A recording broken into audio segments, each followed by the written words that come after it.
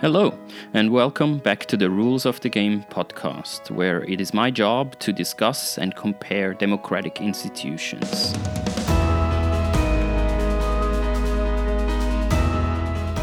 For hundreds of years, all laws were written only by men. All governments, parliaments, and courts were captured by men. In most countries, representation of women is still far from being representative of the population as a whole. In the US, women occupy only 24% of seats in the US Senate and 28% of seats in the US House of Representatives. Only 18% of governors are women, and there has never been a female US president, as we all know. With Cynthia Richie Terrell, I discussed the representation of women in US politics. She is the executive director and founder of Represent Women, an organization that pushes for parity of women in US politics. The organization started as Representation 2020, a program of the nonpartisan reform group Fair Vote, that worked to build a solid intellectual foundation from which future work on representation of women could grow. I really enjoyed this discussion with Cynthia that touches on many different aspects of electoral systems, the role of women in politics and society, and the strategies that Represent Women adopted to push to improve women's political power in the US. This conversation is also an attempt to bring in more voices from organizations that are being active to make countries more democratic. Conversations like this are hopefully useful for listeners who themselves are actively promoting electoral reforms or other institutional changes. Cynthia Richie Terrell is a founding member of the Reflect Us coalition and an outspoken advocate for institutional reforms to advance women's representation and leadership. Cynthia and her husband Rob Richie helped to found Fair Vote, a non-partisan champion of electoral reforms that give voters greater choice, a stronger voice, and more representative democracy.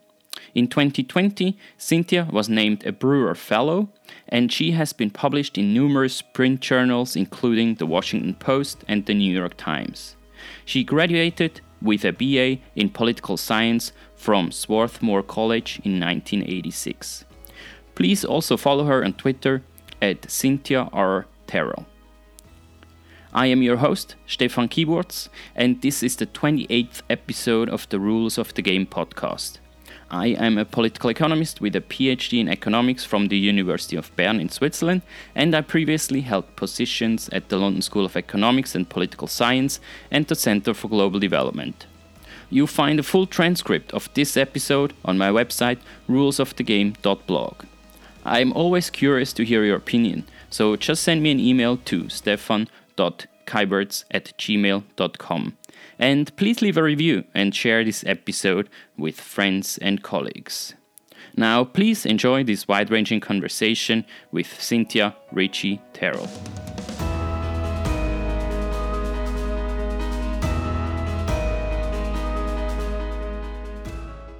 Cynthia Richie Terrell, welcome to the Rules of the Game podcast. I'm very glad to have you on the show. Thank you very much. My first question, as always, is what is your first memory of democracy or of politics in general? One of my very first memories, I'm not sure it's the exact first, was the presidential election in 1972. I grew up in a small college town. My father was a professor. My mother was active in the League of Women Voters. And George McGovern was running against Richard Nixon.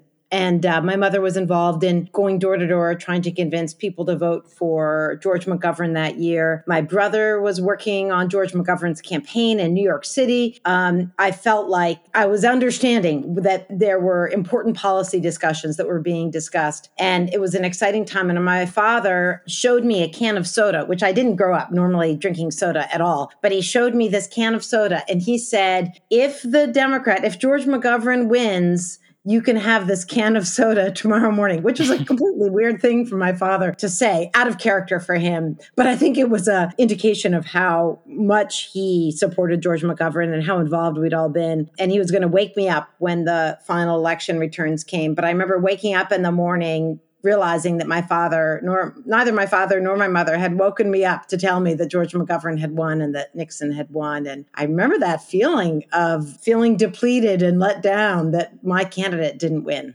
I was 8 years old at the time. Was this like a wake-up call in terms of political awareness? I suppose so, yes. It was during the Vietnam War. My brothers were they still are older than I am, 10 and 12 years older. So there was a draft going on. And while my family was Quaker and my brothers were conscientious objectors, I very much felt the presence of war in another country. That was during the years when war coverage was different in the United States. Walter Cronkite came on the news every night at 11 and showed the number of soldiers who had died. And it felt very vivid to my 8-year-old self. And I felt like there was a lot on the line in that election. That's very interesting. Thanks for sharing these memories.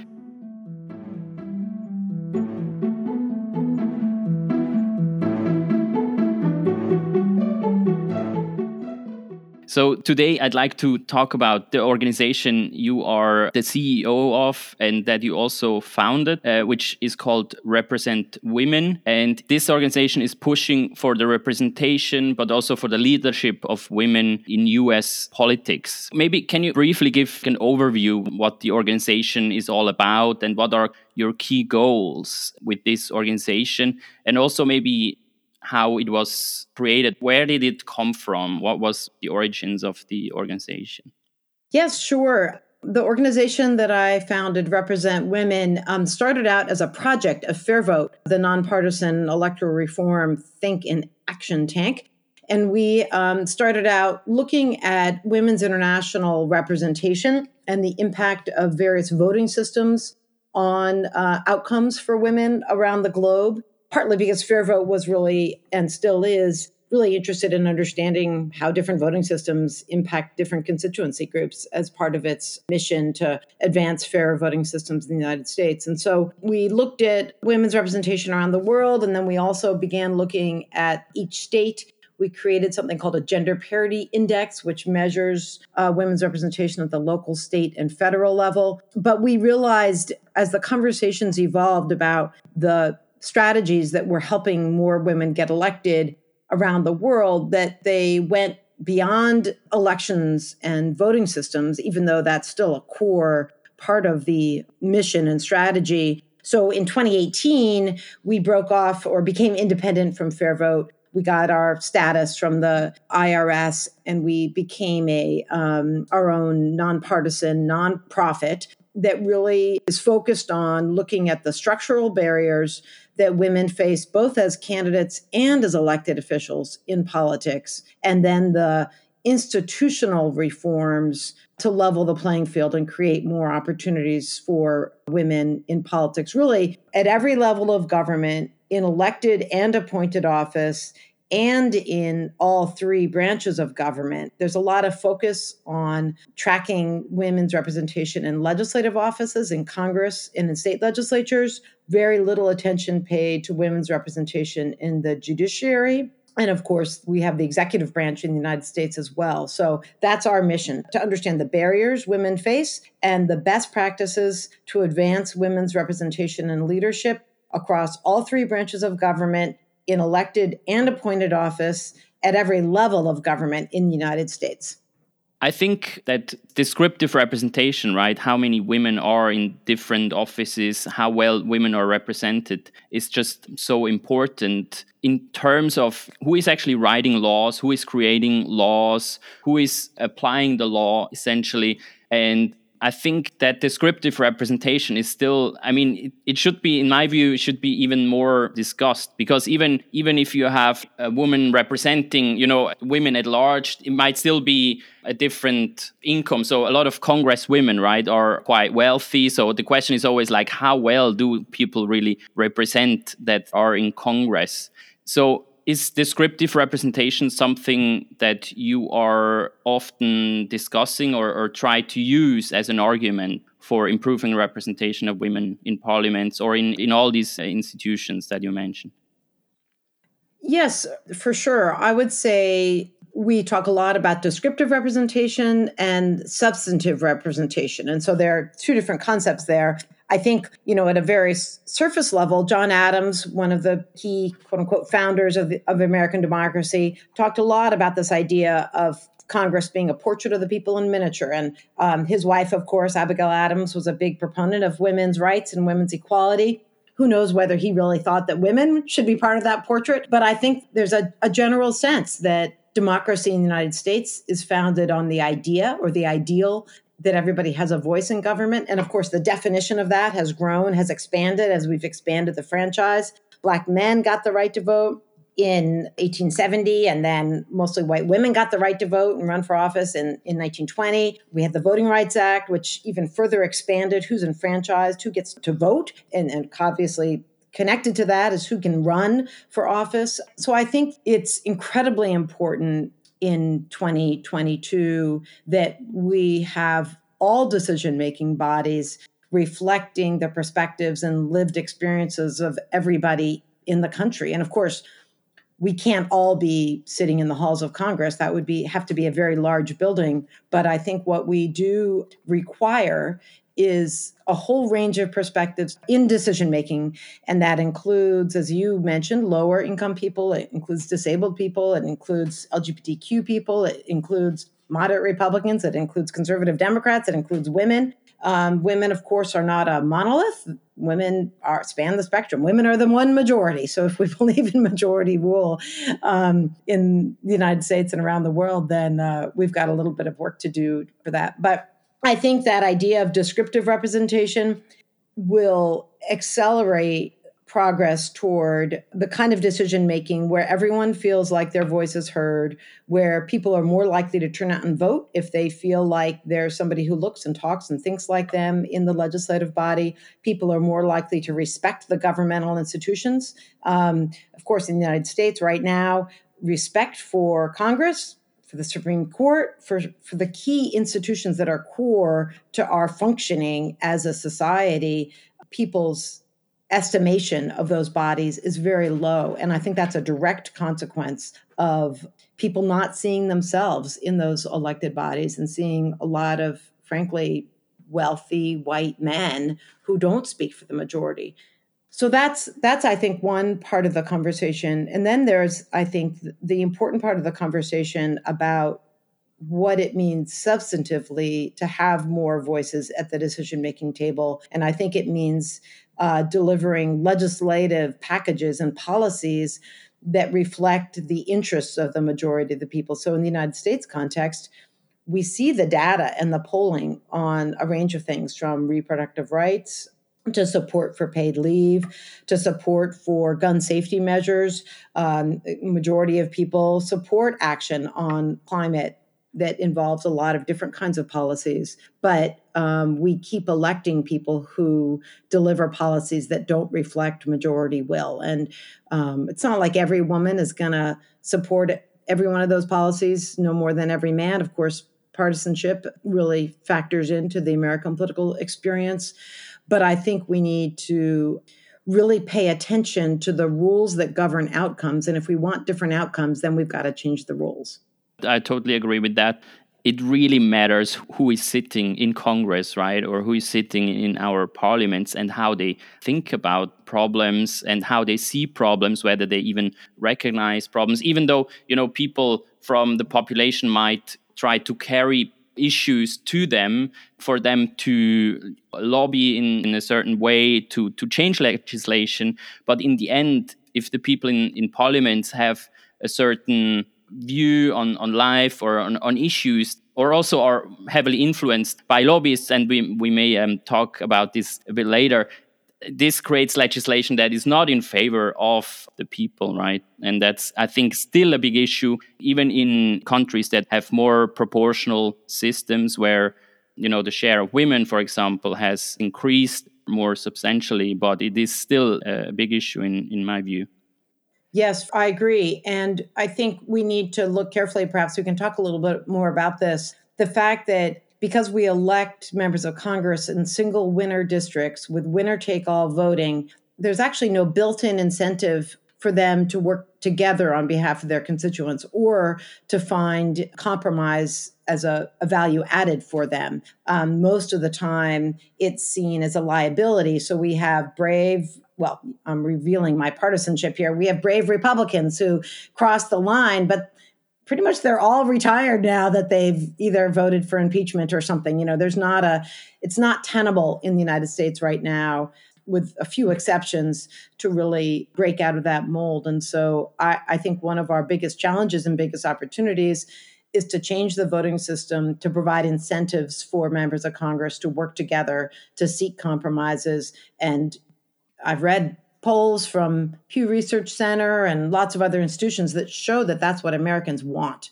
And so we deserve to have elected officials who recognize that and operate on that basis. But to get those elected officials, we do need different voting systems. It's unrealistic to think somehow that individual members of Congress are going to start behaving differently, because it would be political suicide for us to expect them to just go hard on something right now without any expectation that others would join them. Yeah, so these are really systems, right? The systems were created, they work in a certain way, and we can't expect a system to completely change without having changes in the rules. So as you mentioned, I mean, you're working on several fronts. One is electoral reform. Others is to make more women run for office. You talk about leadership. So how important do you think is electoral reform, and where do you see that movement currently in the US? And also, your organization, Represent Women, is kind of a spin-off from Fair Vote, right? So do you think the dynamic is there to bring about that change, or is it, in what state is that discussion on that movement? I think that there is a lot of interest in the United States in change. I'm not sure that there's a lot of alignment right now on how to get to the change that people want, partly because people, I think, aren't very tuned in to the rules of the game. So it's hard to know what lever impacts what outcome. I think people, and this is understandable, aren't necessarily all constitutional lawyers. They're not sure what is required to make a constitutional change. Or, for example, there's interesting work that my husband's organization, Fair Vote, and the National Popular Vote have been working on now for a few decades to make sure that the winner of the Electoral College also is the winner of the National Popular Vote. That actually, the strategy that they're employing, which is an interstate compact strategy, doesn't require a constitutional amendment, which is the beauty of it. It can be done by states. That's what an interstate compact agreement among states is. And that actually is a very feasible and doable solution. Similarly, changing the way we elect members of the House, there's nothing in the Constitution that has to be changed. The Constitution states members of the House should be elected every 2 years. It doesn't say with what kind of voting system or on paper or on an iPhone or whatever. And even the difference between single seat or multi-seat districts, right, is not in the Constitution. Correct. And in fact, in the United States, most House members were elected in multi-seat districts up until 1843. And then there was a expectation of single-member districts, and then we drifted away from that. And it wasn't until 1967, as a result of the Voting Rights Act, which, of course, corrected for another important deficiency in our system, which was winner-take-all districts being used multi-seat districts with winner-take-all voting really being employed to disenfranchise Black voters and Black candidates in the South. And so it made sense then to impose the single winner district statute. But it's a statute, and that can be undone by Congress just as easily as it was done. And I think that the next step then in the evolution of modernization of politics in the United States would be to adopt fair representation voting, which is a combination of ranked choice voting, which we know works because the data tells us so, and multi-seat districts, which we also know work. Getting back to the thread of women's representation, there are 10 states that use multi-seat districts right now.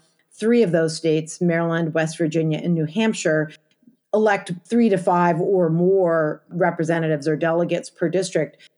In Maryland, which is where I am sitting right now, women are twice as likely to get elected from the multi-seat districts used in Maryland than the single-member districts used in Maryland. And there are some different reasons for that, but the data is really encouraging. But the concept of the Fair Representation Act, which has been introduced in Congress and signed on to by Don Beyer from Virginia and Jamie Raskin from Maryland and Ro Khanna and a number of other members of Congress, is that we combine districts in states to make geographically larger districts that elect multiple representatives. In a state like Georgia, for example, you'd have 5-member districts, and you would automatically eliminate gerrymandering, which is a huge thing. Everybody hates gerrymandering. I'm not quite sure everybody knows what it is, but it would, in one fell swoop, eliminate gerrymandering. People who draw the districts would no longer determine the outcomes because the districts would be a whole state in some cases, or in other cases, a state would have several multi-seat districts, or many in case of Texas or New York or California. In that 5-seat district, it would take about 17 or 18% of the vote to win a seat. So all of a sudden, you see pretty accurate partisan representation occurring. You'd have Southern Democrats getting elected in states where they're really shut out now. You'd have moderate Republicans in urban areas like New York. You'd have probably 40% more women getting elected. You'd have multiple constituencies of color having the power to elect candidates of choice. Right now, the way, the Fragile Voting Rights Act is working, which has really been stripped of its power, is in a single winner district, it really depends on what the majority of the population is. But, let's say Latinos edge out African Americans in a state like Georgia. It's really not fair to say, okay, African Americans, you're not going to have representation if you want to elect an African American as your candidate of choice, because Latinos have just edged you out. In a 5-member district, you can have Latino representative have the power to elect a Latino and an African American and an Asian American potentially. So we see that as being transformative, both in the descriptive representation that we were talking about earlier in the conversation, but also I think in that the fact that those members of Congress then work together and they have an incentive to work together on behalf of their constituents, and they're not worried about the outcome and the vote total and so forth. They're not going to be penalized if they reach across to their colleague because those colleagues are all representing the same constituents. And I think that's incredibly transformative and incredibly doable. And we see models for it. The Senate in Australia uses the same system. Ireland uses the same system. And it seems to be working really well. And I think it really matches the political psychology of American voters who like to vote for candidates, probably over parties at this point. And it would free voters to be able to do that. I agree that the most important point, I think, in electoral reform would be to move to multi-member districts and proportional representation, right? And then you have still a choice whether you'd rather have a ranked choice voting or a proportional electoral system. And both would tremendously improve that representation. And what I think in the US is still interesting that, ranked choice voting is now promoted for single-seat districts, but also for multi-seat districts. And sometimes it seems like confusing, right? With your organization, do you try to push more for the term proportional representation? Or is it like, I know ranked choice voting is more resonating with people, right? In the US, it seems. Yes, I think that the term proportional representation doesn't have much salience yet. That's not to say that it won't, but I think that it's not very well understood. Lonnie Guinier, who was appointed to be Attorney General for Civil Rights by Bill Clinton, had some thoughts about proportional representation, which got her nomination withdrawn. And I think I know that story. Yeah, are still stinging from that. Of course, proportional representation is used in other contexts, and there may be some parallels there that we can use in other industries and other sectors, and that could be useful. I think part of the challenge is that the United States is a big country. There are 50 states. We have territories, I'm ashamed to say. And there are a lot of different systems and rules used. Some states, for example, have runoffs. And so they're calling this system instant runoff really has a lot of resonates well because people understand what a runoff is. But there are other states that don't use runoff, so you can't really use that term. So I think some of the differences in how we talk about the reforms come out of the fact that there are so many different contexts in each state and in each jurisdiction. And people have different names for their local representatives. Some places they called county council members, other places they're called aldermen, other places they're called supervisors. And so it's more complicated, I think, to try to name things than one might think if you're outside of the United States. But for us, I think at Represent Women, well, let me back up for a second to say, I think that there's a unfortunate refrain that I hear from some international circles that ranked choice voting is not a very powerful or transformative tool because it's not proportional. But there are a lot of races that are single winner races, single candidate races, mayor, governor, president. And it's very transformational in those settings. Whether you look at the presidential election in the United States in the year 2000, when it is certain, I am certain, that Ralph Nader voters would have cast a second place vote for Al Gore, and Al Gore would have definitely been elected president. That would have altered the way we are experiencing climate change now. It would have would have saved the lives of hundreds of thousands of Iraqis and Afghanis who we went to war with soon after that.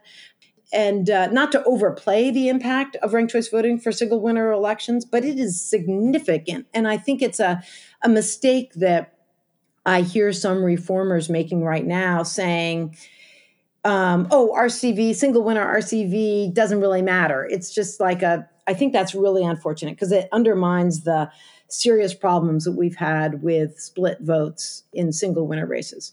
The other reason that I'm really keen on level setting in this conversation around single winner ranked choice voting is that it is having a profound impact on the outcomes for women in city council races in places like New York and in Utah, and governor of Maine is a woman. All kinds of evidence that we see that women are winning on average 51% of the seats, the city council seats in jurisdictions with ranked choice voting. And that is significant. Those are single winner council seats, but that's 20% higher than the norm in non-ranked choice voting jurisdictions. And you can't beat 51% for matching the percentage of women in the population in those communities. And so we also see more people of color and younger people and lower income people, particularly, say, in New York City, getting elected to the council. Women now hold 61% of seats on the New York City Council as a result, I think, of the package of public financing and ranked choice voting and open seats, and a terrific group called 21 and 21 that really worked with women to make sure they were running for those seats. So that's all a long preamble to say, yes, we think that the gold standard in the United States should be multi-winner ranked choice voting or proportional ranked choice voting, but ranked choice voting for those single winner seats that are always going to be just held by one person is also essential. I totally agree. It always matters, right? What office we are talking about. And often people talk about elections to Congress where single winner districts, ranked choice voting, in my view, would be less transformative than a multi-seat version of that. But obviously, if you have single seat offices like city council, or specific executive positions, right? I think still that ranked choice voting in these single seat versions can make a huge difference and especially make the whole competition fairer. And I think that message still needs to go through, right? But obviously it matters what we're talking about.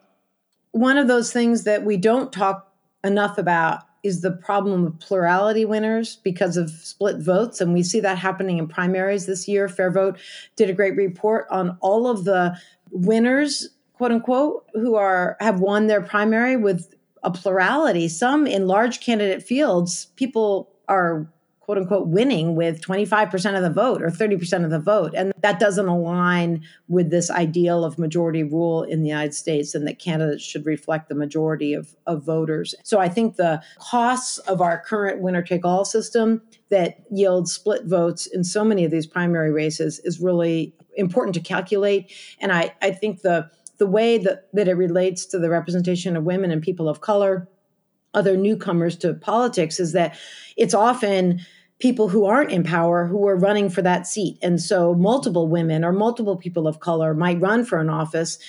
Traditionally, gatekeepers and party leaders have told women or people of color, wait your turn. There's already another Black person in this race. You can't run because you'll split the vote. Or they've said that to women. And that's an ongoing problem where 3 or 4 women might split the vote and the traditional status quo candidate ends up winning. That was one of the nice outcomes that we saw in New York City is multiple women were running for city council seats, and endorsing organizations actually endorsed multiple candidates, showing the power of the different system. And that was great. I mean, for a labor union or an environmental organization to say, yeah, we support 3 of these women and they're all great, that changes the process of the campaign, I think, in important ways, and means that those candidates can campaign with one another to say, here's where we share common ground, here's where we depart, but vote for me 1, 2, 3, or my fellow candidate 2, 1, 3, or whatever it is. But it really does change the process and the outcome.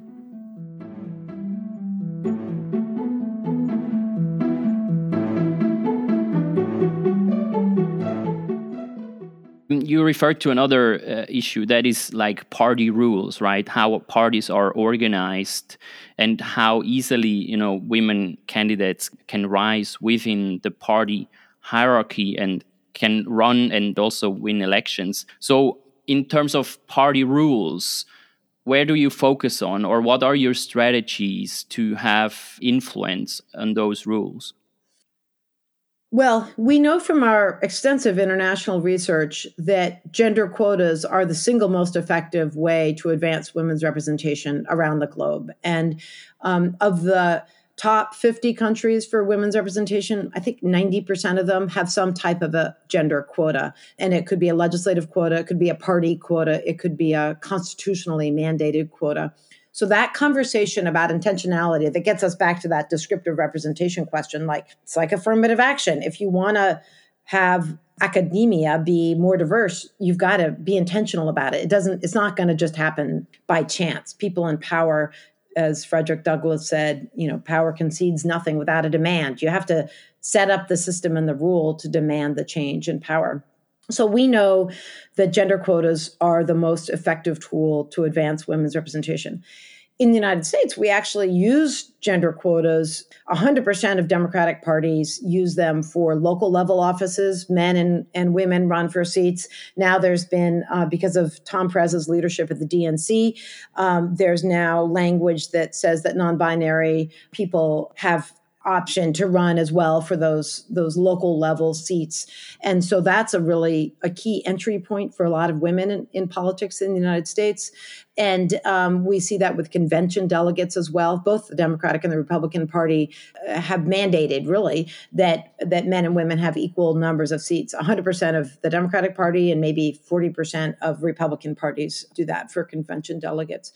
But I think what that tells us is that it's not impossible to expect in the United States that we recognize the importance of that.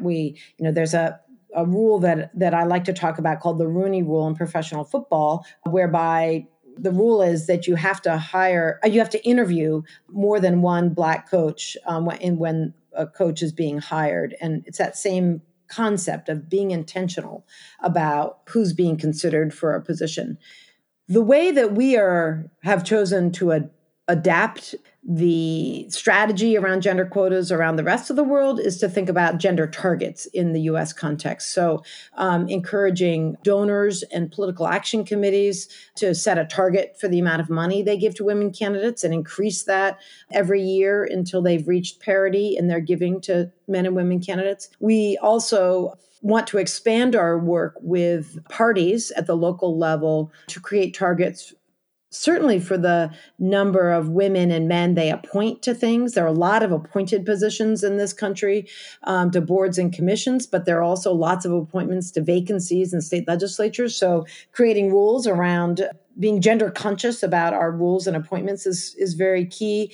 I like the norm that the Chilean constitution set that says no gender can be more than 60% of any body, which I think could work in the United States, just setting a a ceiling and not a floor might help the conversation along in the United States. So I think that idea of targets and incentivizing those by national parties or state parties, supporting, giving more money to local parties that have chosen to do those things. I mean, that's, of course, money speaks loudly in the United States context. And I think we could see some real gains for women at the local, state, and national level if parties made greater commitments to gender balance in their recruitment and in their nomination.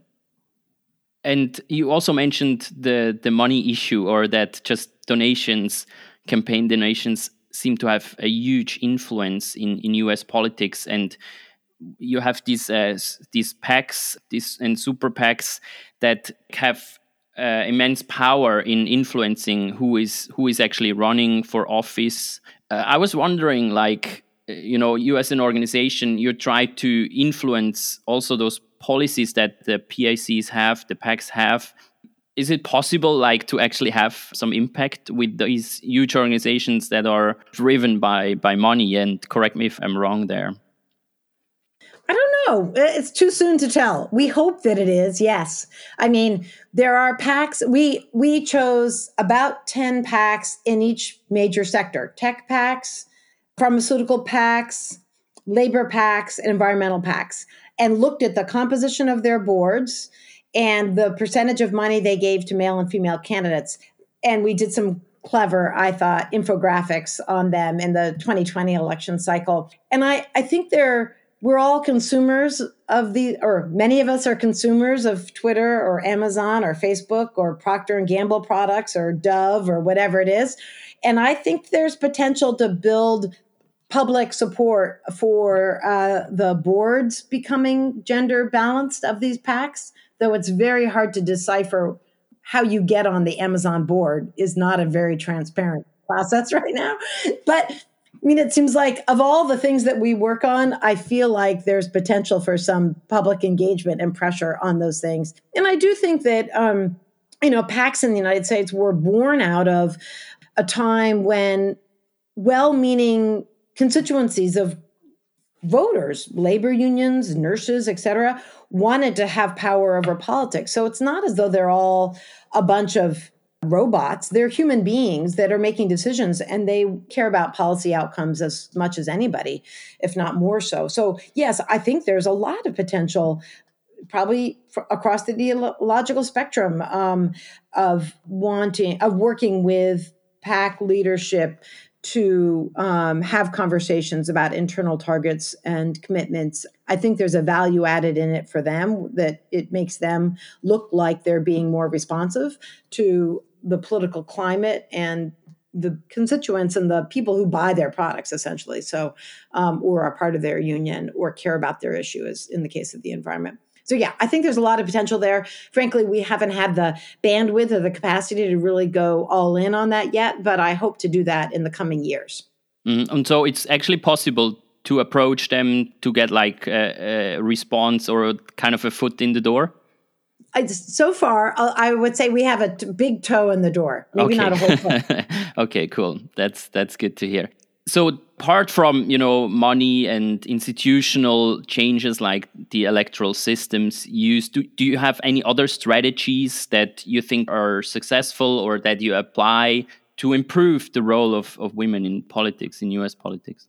Yes, for sure. So just to review, the focus at Represent Women is really looking at the barriers women face both as candidates and as elected officials. So the barriers that women face as candidates have to do with whether they're recruited to run for office and whether they have support. And that's in our bucket of work we call Run. Then there's the bucket of work we call Win, which is where the electoral system reform happens, making sure there's a level playing field so that women can win when they run. And that's where ranked choice voting and proportional ranked choice voting come in.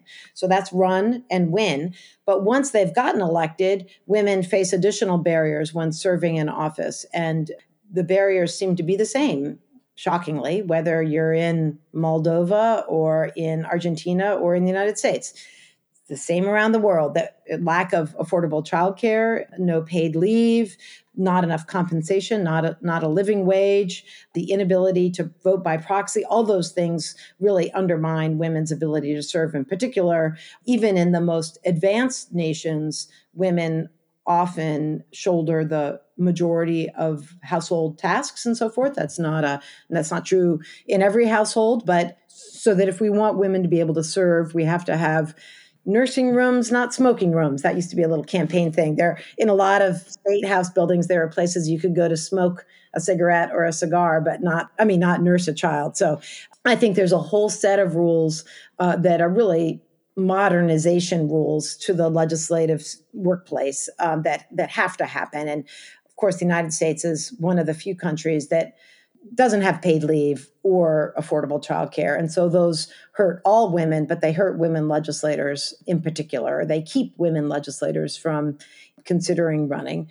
Those are reforms in the lead bucket. And then there are reforms that I think are important, that I think we've touched on already, that ensure that more women are actually in leadership positions. And that takes that same intentionality that we talked about and figuring out how to codify best practices whereby there are women in political party leadership positions and women in congressional offices and women in campaigns and women who are heads of committees and women who have power at the federal level. There's an organization that I think is just doing amazing work called Inclusive America, run by a guy named Mark Hannes.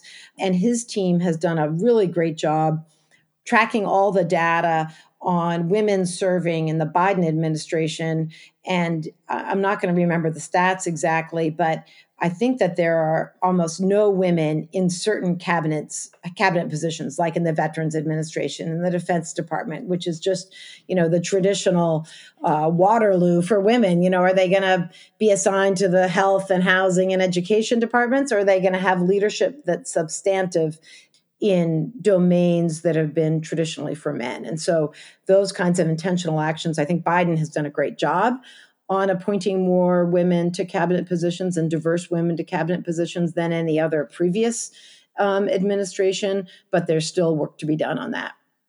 And taking a step back, I think you kind of mentioned this, how our society has changed over time. And I'm wondering whether you kind of agree with my view that, we moved away from a patriarchal society to a more individual society, right? And back in the days, the family was much more important. Households and families were responsible for a lot of the social security, the childcare, etc. And obviously, the men were kind of in charge of these organizations. And so there was no equality. And then we move away from this patriarchal society to more individual society. But the institutions and the policies haven't really kept up with this change, right? Because a lot of the functions that the family had taken care of are now also functions that the state has to provide or take care of. And so I think there is still a mismatch between how societies developed and what institutions and policies are actually able to do. Yeah, I think there's a mismatch for sure, but I know that the United States is such an outlier. I mean, we're so much further behind on childcare and paid leave and these basic things that most countries have figured out how to accommodate and have the, taxes go toward a certain amount of credits for childcare and paid leave. Melinda Gates has been really pushing hard on paid leave in the United States, and Maryland passed it this last year, my state of Maryland. But there's a lot of work to do to meet those basic needs. And I think we have some serious conversations that have to happen too about the building blocks for strong societies. And of course, fair elections and representative democracies are key, but having economic security and living wages and basic healthcare needs met and a clean environment, there are a lot of building blocks to strong societies. And of course, they're all interwoven, but we in the United States, I think, are suffering because we've been so focused on the individual that we have forgotten that individuals make up the fabric of society. And if individuals are constantly underfed and underprivileged and undereducated and underserved, it doesn't make for a strong society.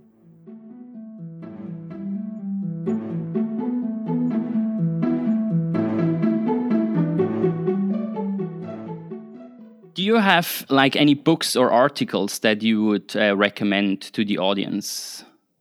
Well, my team at Represent Women recommends 3 books every week, and we've been doing that for the last few years. So you can go to find those book recommendations.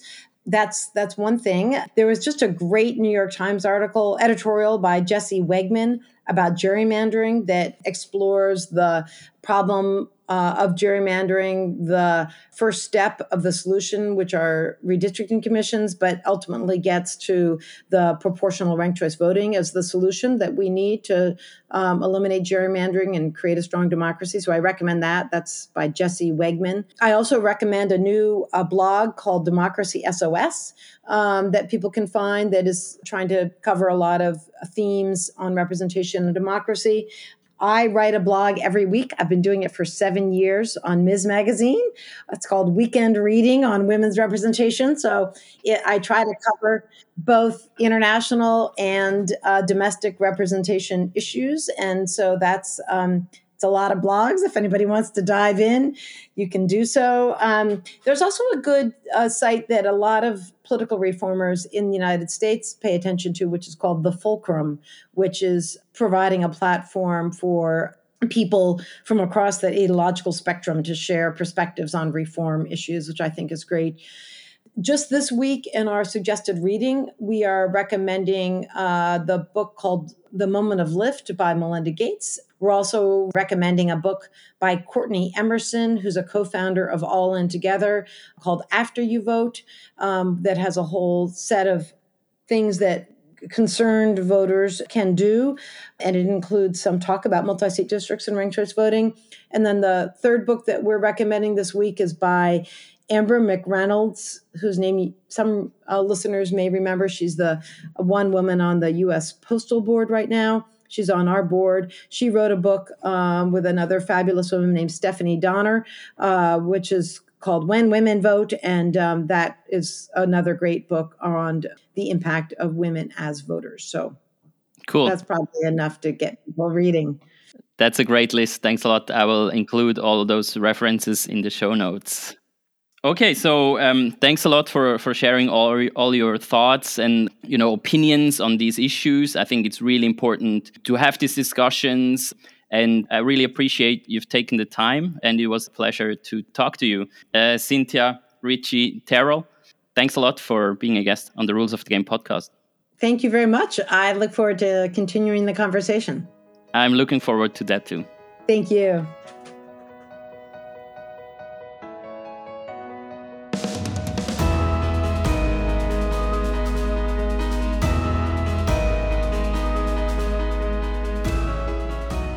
Thanks for listening to this episode. I really appreciate you've taken the time. If you enjoyed it and you'd like to help support the podcast, please share it with others, post about it on social media, or leave a rating and a review. It really helps my message to get heard. If you have suggestions for future episodes or feedback on the podcast, don't hesitate to contact me by email at stefan.keiberts@gmail.com. I'll put my email address in the show notes. To catch all the latest from me, you can follow me on Twitter at Skyberts, that's SKYBURZ, and on LinkedIn. Thanks again, and I'll see you next time.